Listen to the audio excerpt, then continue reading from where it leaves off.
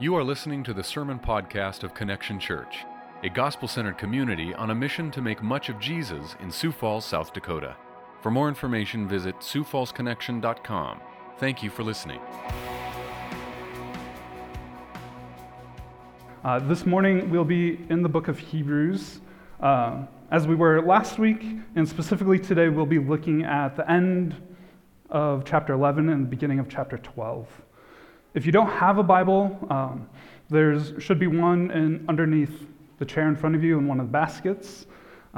Whether this is your first time opening the Bible or the 1,000th, don't be afraid of the table of contents.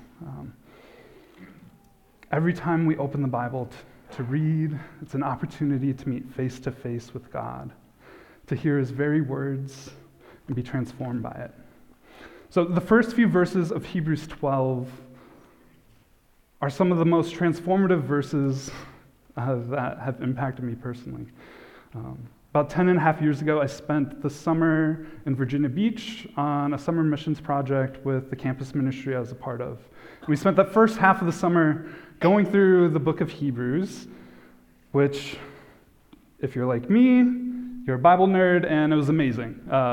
There's all these themes that run through the Bible, evident in the book of Hebrews. There's the unfolding of the Old Testament and the New, and all these different theological concepts. But despite all that head knowledge bursting forth into my brain, what was most impactful is the simple message found at the beginning of Hebrews chapter 12, to look to Jesus.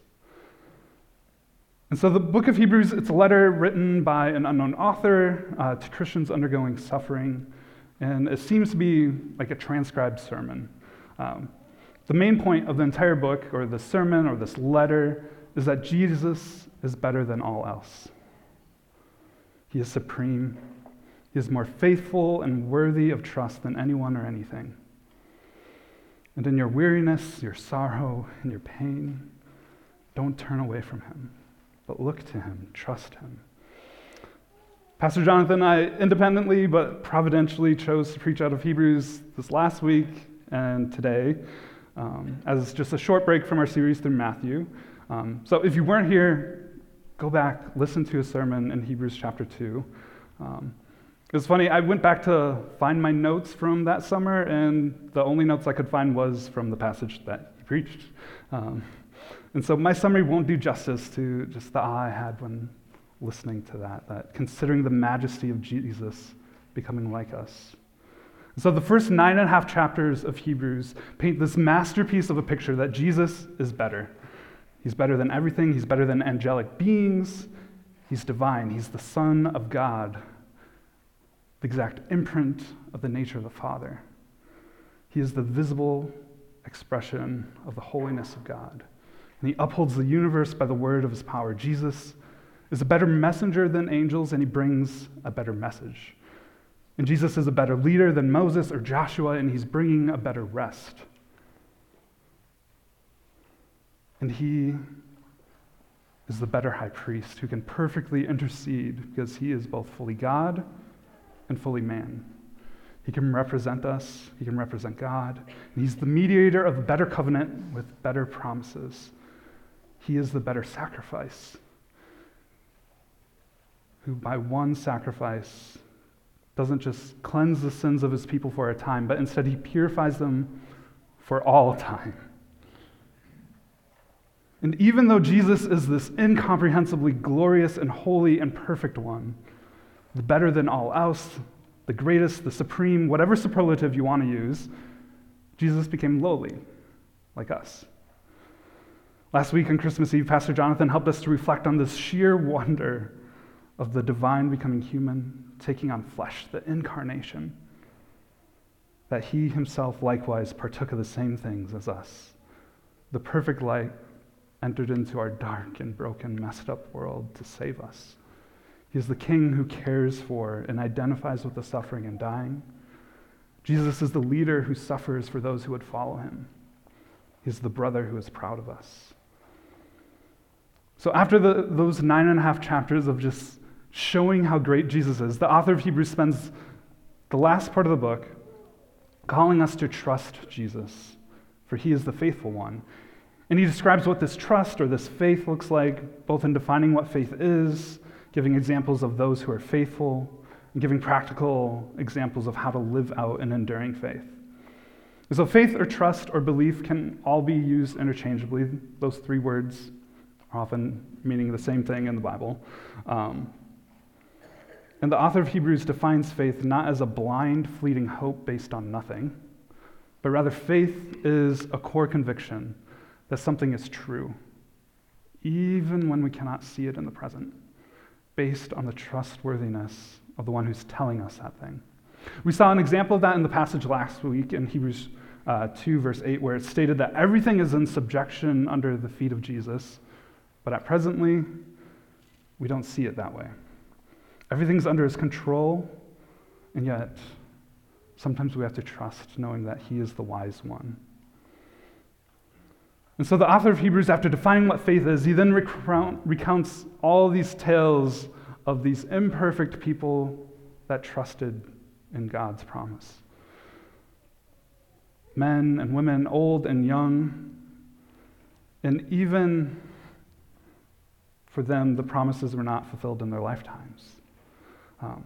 And we'll start at the end of that section, right after he's telling all these tales of these people in Hebrews chapter 11. So turn with me to Hebrews 11. We'll start in verse 32 and read through verse 3 of chapter 12. And what more shall I say? For time would fail me to tell of Gideon, Barak, Samson, Jephthah, of David and Samuel and the prophets, who through faith conquered kingdoms, enforced justice, obtained promises, stopped the mouths of lions, quenched the power of fire, escaped the edge of the sword, were made strong out of weakness, became mighty in war, and put foreign armies to flight. Women received back their dead by resurrection. Some were tortured, refusing to accept release so that they might rise again to a better life. Others suffered mocking and flogging and even chains and imprisonment. They were stoned. They were sawn in two. They were killed with the sword. They went about in skins of sheep and goats, destitute, afflicted, mistreated, of whom the world was not worthy, wandering about in deserts and mountains and in dens and caves of the earth. And all these, though commended through their faith, did not receive what was promised, since God had provided something better for us, that apart from us they should not be made perfect. Therefore, since we are surrounded by so great a cloud of witnesses, let us also lay aside every weight and sin which clings so closely, and let us run with endurance the race that is set before us, looking to Jesus, the founder and perfecter of our faith, who for the joy that was set before him endured the cross, despising the shame, and is seated at the right hand of the throne of God. Consider him who endured from sinners such hostility against himself, so that you may not grow weary or faint-hearted. So we see here at the end of chapter 11, there's some people that are accomplishing these mighty feats, as well as people experiencing just terror and agony. And yet all of them are commended for their faith, their trust in God's promises. They aren't commended for what they did, but rather for their belief that God would do what he said he would do. And even if they didn't see the promises fully realized in their lifetimes, they trusted that he would do what he says he will do, and they kept moving forward. There's a large portion of American Christianity just infected with this false teaching that if we have enough faith, we won't suffer, that our sicknesses will all be healed, that God will provide us with everything that we want for a life of comfort, that everything we touch will prosper. And if it isn't happening, you must need more faith. So don't say anything negative and put your money where your mouth is and give it to us. And see, look, we are wealthy. Must be true. If it's not working for you, something's wrong. And this can be blatant, but it can also be subtle, where we start to treat God as a genie or as a vending machine, just going to him whenever we just want or need something from him, rather than spending time knowing him and in his presence. And all of this, it stunts our growth in faith. It robs us of our joy in Christ because we're looking not to Jesus, but rather to what he can give us. And we're running after these things that don't ultimately satisfy. God somehow brought me to faith in such a prosperity gospel, word of faith movement, so I know this well. And I wish someone had told me sooner to stop looking at this, look to Jesus. Stop looking at that, look to Jesus. And look to him alone. And isn't that these false teachings are completely wrong, but the truth, it's twisted and the timing's off. Having faith or putting our trust in Jesus doesn't mean everything's just going to be hunky-dory in this life. But Jesus does promise that he will return to restore all things where there's no longer any pain or sorrow or sickness or death. But if you think God's plan is for you to have your best life now, talk to the person who was sawn into or was tortured, who was commended for his faith. Now the question is, why were these people so determined? How could they keep going when it seemed like everything around them was falling apart? God had given them promises, and he never failed them before, so why would he start failing them now? And so they strained ahead, seeing themselves as strangers and exiles on earth with a better heavenly home with God in this future city, knowing that if they were to die, God would one day raise them from the dead. And so consider Jesus, this faithful one, who also endured suffering for the joy that was before him. Joy that he would set his people from sin and death through his obedience and through his suffering. That he would have brothers and sisters alongside him. And he did die for us. And he was raised from the dead. And he kept his word and showed that he can be trusted. For he loved us so much to die in our place for our sin, even when we were his enemies and we despised him. And this Jesus, this faithful one, is the prize of this race of faith. Because here we see this metaphor of this walk with Christ, this life of faith is a race. And so throughout our time together this morning, I'll be asking a few questions that I want us all to ponder. And so the first one of that is, what are you running after? What is the dream, the thing, the person, the job you are chasing? Are you chasing after control, after safety, appreciation, praise, love, honor, glory? And how is that actually going? We're called to run with our gaze transfixed on the face of Jesus. In him is true satisfaction and contentment for the longing in our souls. In him is peace and joy beyond understanding. In this dark and broken world, in him is kindness and forgiveness extended to even the least deserving of us. In him is grace and mercy in our time of need. In him is love that never forsakes, never leaves, never abandons or wavers. He is our prize, the pearl of great price, the hidden treasure in the field that's worth selling everything for. Jesus is more worthy of trust than anyone or anything, and he's proven so. So in your weariness, don't turn away from him, but fix your gaze upon him. Consider him and run to him with abandon. The word for race here is the Greek word agon, which is where we get the word agony. That it's not this light jog, but rather it's a struggle, it's a fight. It'll take effort, and it'll take more than you can possibly muster. But it's worth it, and you're not alone in this race. God pours out his Spirit to his people to strengthen them. He goes with them. He reminds them to look to Christ, to be with them. And God adopts his people into a family. And he gives them brothers and sisters to run alongside. And so from time to time, I remember the encouragement of one such brother in Christ. He was a couple years older than me when I was in high school. I didn't know him very well, but I did look up to him. He helped me with some programming projects, and through that I was inspired to study computer science. And he He was also so kind, and he continually pointed me and others to Jesus. And a couple years after he graduated, he developed cancer, and he died at the age of 20.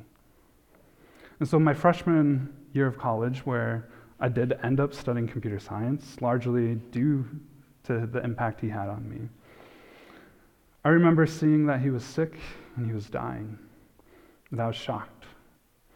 Yes, by the absurd tragedy of someone dying so young, but also shocked because about a month before he died, he filmed and sent a video to the youth group at the church that he was working at.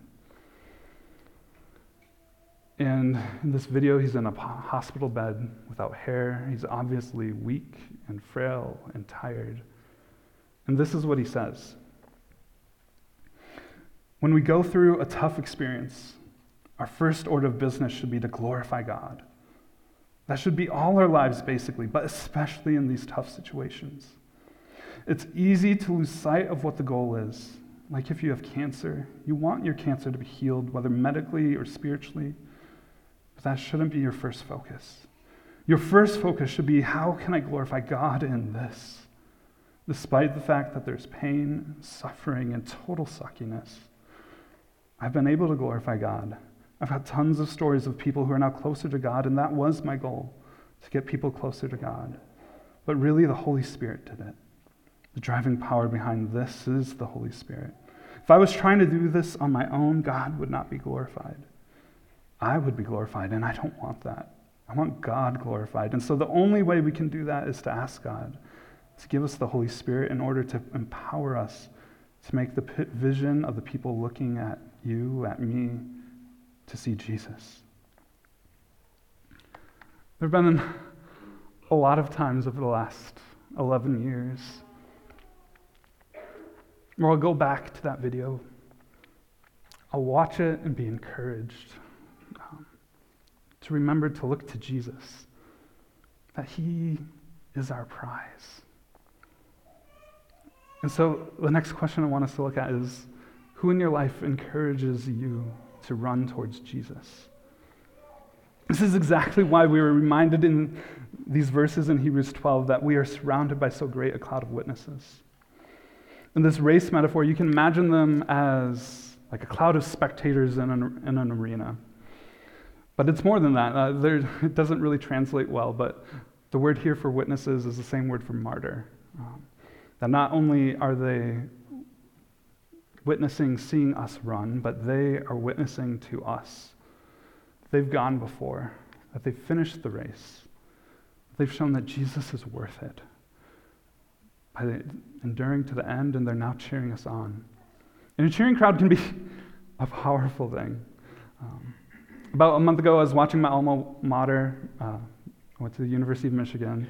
So we were playing our biggest rival, Ohio State, in football. And during the third quarter, one of our best players on our team, one of our best leaders, the stalwart of our offensive line, he broke his leg. And the stadium goes silent. And the team's distraught. Their eyes are filled with tears. Some of them are banging their helmets on the ground in sorrow. The life is just sucked out of the team, out of the stadium. And as he's carted off the field, someone in the crowd shouts out, "We love you, Zach." And then there's this chant that starts saying, "Let's go, Zach. Let's go, Zach. Let's go, Zach." And the chant is deafening. And the team is lifted up. They're set back on their feet, and they're encouraged. And the very next play, they run a 22-yard and get a touchdown. And ultimately, they go on to win this game. And the sheer power of that moment is amazing. Now imagine that the crowd cheering you on aren't just spectators, but they are ones that have been where you are, that have gone through what you are going through. And they're there to remind you that Jesus is worth it all, to keep going. And the text here also points out that we're surrounded by more than just witnesses that have gone before us, but we're also running this race together. The command to run isn't telling someone in particular to run, but rather it's collective. Let us run. Let us also lay aside every weight. The race of faith is not one that we run alone. And throughout the book of Hebrews, we're reminded of this. In Hebrews chapter 3, the author writes, "Take care, brothers, lest there be in any of you an evil, unbelieving heart, leading you to fall away from the living God. But exhort one another every day, as long as it is called today, that none of you may be hardened by the deceitfulness of sin." Or in Hebrews chapter 10, "Therefore, brothers, since we have confidence to enter the holy places by the blood of Jesus, by the new and living way that he opened for us through the curtain, that is, through his flesh, and since we have a great priest over the house of God, let us draw near with a true heart and full assurance of faith, with our hearts sprinkled clean from an evil conscience and our bodies washed with pure water. Let us hold fast the confession of our hope without wavering, for he who promised is faithful. And let us consider how to stir up one another to love and good works, not neglecting to meet together, as is the habit of some, but encouraging one another, and all the more as you see the day drawing near." We were not made to run this race by ourselves. It's not good for us to be alone. Proverbs tells us that it's the fool that isolates himself. He breaks out against all sound judgment. There was this hike that I went on a number of years ago in Glacier National Park, and it was a long hike. It was hot. I was out of shape. I didn't have right equipment, right shoes. I didn't have nearly enough water. There's times on that hike that I thought I wasn't going to make it. I thought maybe I'd die of dehydration, of heat stroke. And there were times when we were up on the mountain that I thought, it's not worth it to go. It's not worth it. I don't have enough energy to go back. It'd probably be better if I just fell off the mountainside. But I had friends there alongside me. If they weren't there, I would have easily given up. But instead, we kept going. We made it to this glacial lake that was pure and refreshing, and we made it back. And so the next question I want us to ask is, how can you surround yourself with a community of faith that runs alongside you towards Jesus? When someone trusts in Jesus, we're adopted into a family, given brothers and sisters across time and space. And even more, we're called to be part of a local body, part of a church, where each of us has different gifts, each of us serves differently, and yet we're bound together through Christ. And so when someone becomes a covenant member of our church or another church, we recognize them as they're part of us, that they have committed themselves to care for the rest of us, and we've all committed ourselves to care for that person. And so what would starting to commit to a church look like for you?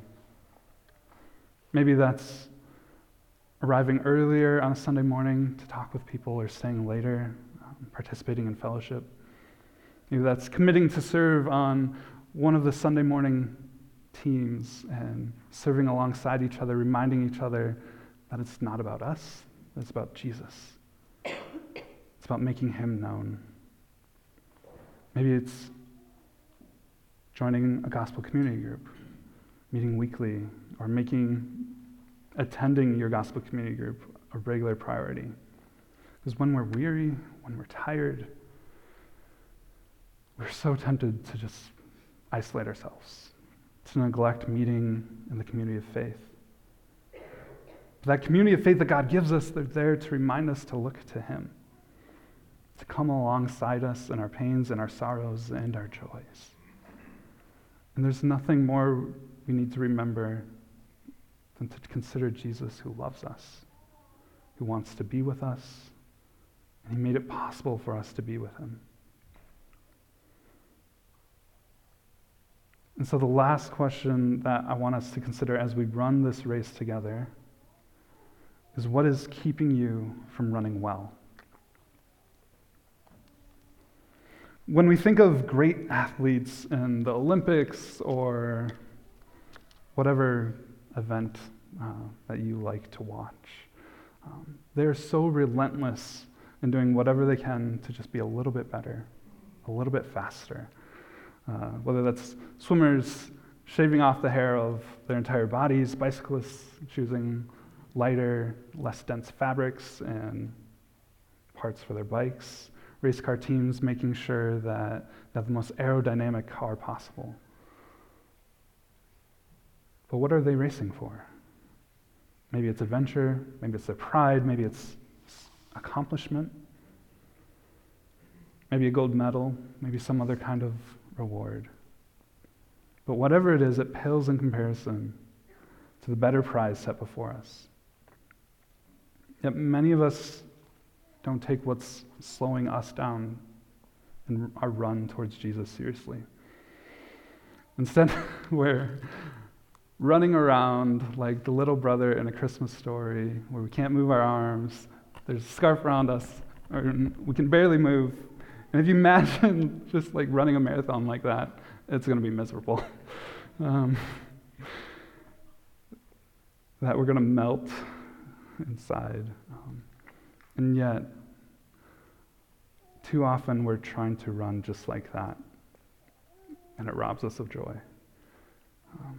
In the Apostle John's first letter, he writes at the start of it that he's writing this letter that we would have complete joy. And right after that, he tells us to walk in the light, have fellowship with one another, to confess our sins, and trust the blood of Jesus will cleanse us from those sins. And that he can be trusted to forgive. After all, he paid the penalty himself. And we can be completely and totally honest about who we are and our need for the grace of Jesus, because there's no longer any condemnation. He took that shame upon himself. We can be open about our need for him. Hebrews also tells us that Jesus has made perfect for all time those he is making holy.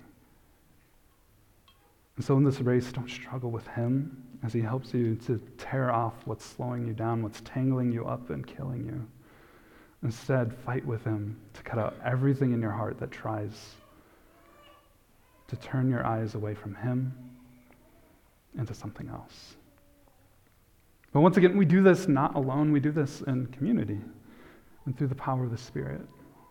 We rely on the care of our brothers and sisters to point out things that we've become blind to ourselves.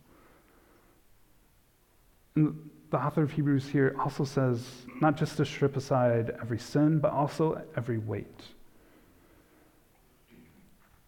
This weight can be anything that was good, that was a good gift, but instead we've blown it out of proportion and now it weighs us down. That we regularly, habitually dedicate our time and our lives to it at the expense of time with Jesus and his people. But if you're anything like me, you start thinking of this question of what is keeping you from running well. Start analyzing your life and you start making this huge list of all this stuff I need to stop doing, all this stuff I need to start doing, and it's overwhelming and crushing. Or maybe some of you make a list and you're like, yeah, I can do that. But this yoke gets too heavy for us to bear. The yoke of Jesus is light. He welcomes us in our weariness with open arms. And so running this race of faith it's not done by keeping a to-do list of things to do and things not to do. Instead, running the race of faith is done by looking to Jesus and running to him. That there's this transformative power of looking to Jesus and running to him.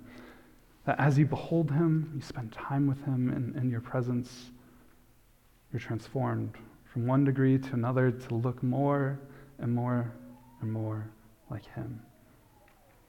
And as you bask in his character and what he's done, you can't help but want to run faster and faster and just take everything off that's slowing me down to running to him. And his power will work in you to help you strip those things aside. He'll use the Spirit to convict you, to point things out when the time is right. He'll use the brothers and sisters around you. And more and more and more, you'll see how far you fall short and how great the grace and compassion of Jesus is. That Jesus is better than anything we could desire. He transforms us. He adopts us into a family. He went before us, and he suffered in our place. And he'll ensure that we make it to the end, because he's at work to restore all things.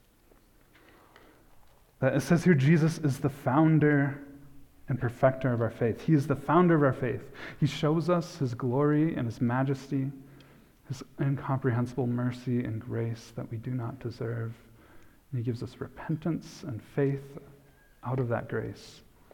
He starts us on this race. He lays it before us, and he goes before us, clearing the way. He's our leader, the one that suffers for us. But he's also the perfecter of our faith. This race that he started us on, he's going to bring it to completion. He's going to finish it. He gives us everything we need. And he's the faithful one, the one who endures. So we consider him. We look to him. We remember what he has done for us, that he endured for the joy set before him. He despised the shame that he faced and the crucifixion and the mocking, the betrayal and the flogging. He counted it as nothing compared to the joy before him. Because he was taking our sins to the cross. He was clearing our names. He was making a family of brothers and sisters that he has known and cherished before we were ever born. And he's also the one who's sitting at the right hand of the throne of God. He was raised from the dead and given all glory and majesty and power. And he's deserving of all honor and praise. All things are being made subject and put underneath his feet. And his work of redemption for you and for me is completed with just a single sacrifice. He's seated, it's done. He's not continually standing in the temple offering sacrifice after sacrifice, day after day. Instead, he has sat down. We can trust in his promise that he will return in time to make all things right. He will restore us. He will restore his creation and make it new. This Jesus is more worthy of trust than anyone or anything. He's shown it. He paid for it with his life. He was raised from the dead when he said he would be. So in your weariness, don't turn away. Fix your gaze upon him. Consider him and run to him with abandon. Whenever this time of year comes where one year is ending and another year is starting, many of us have a tendency to start to reflect on how this year went.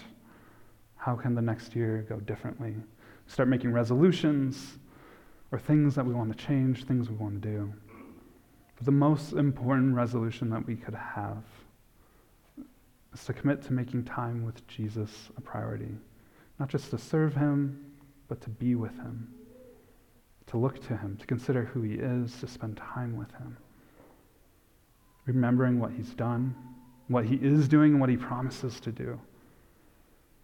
And then a second would be prioritizing the time with his people.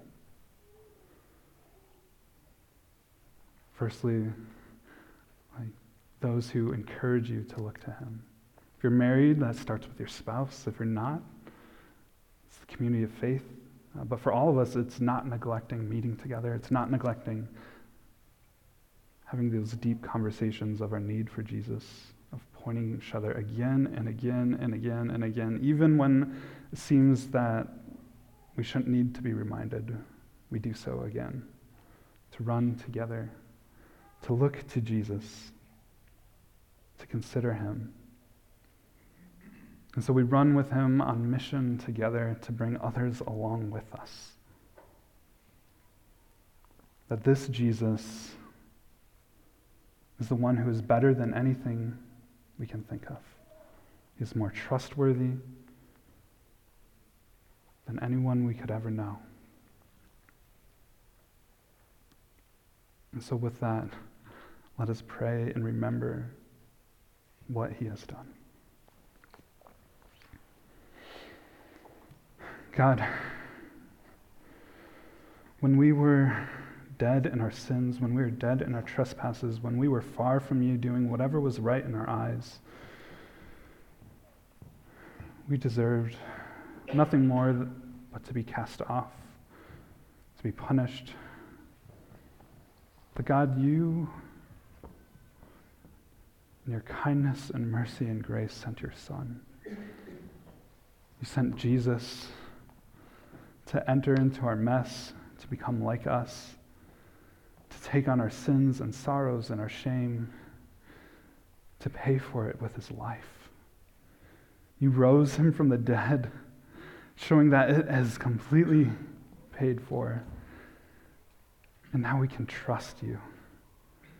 We can follow you. We can run with abandon. So God, help us to behold you. Help us to strip away everything that slows us down from chasing after you. God, give us wisdom. Give us patience and grace as we run alongside those you have given us.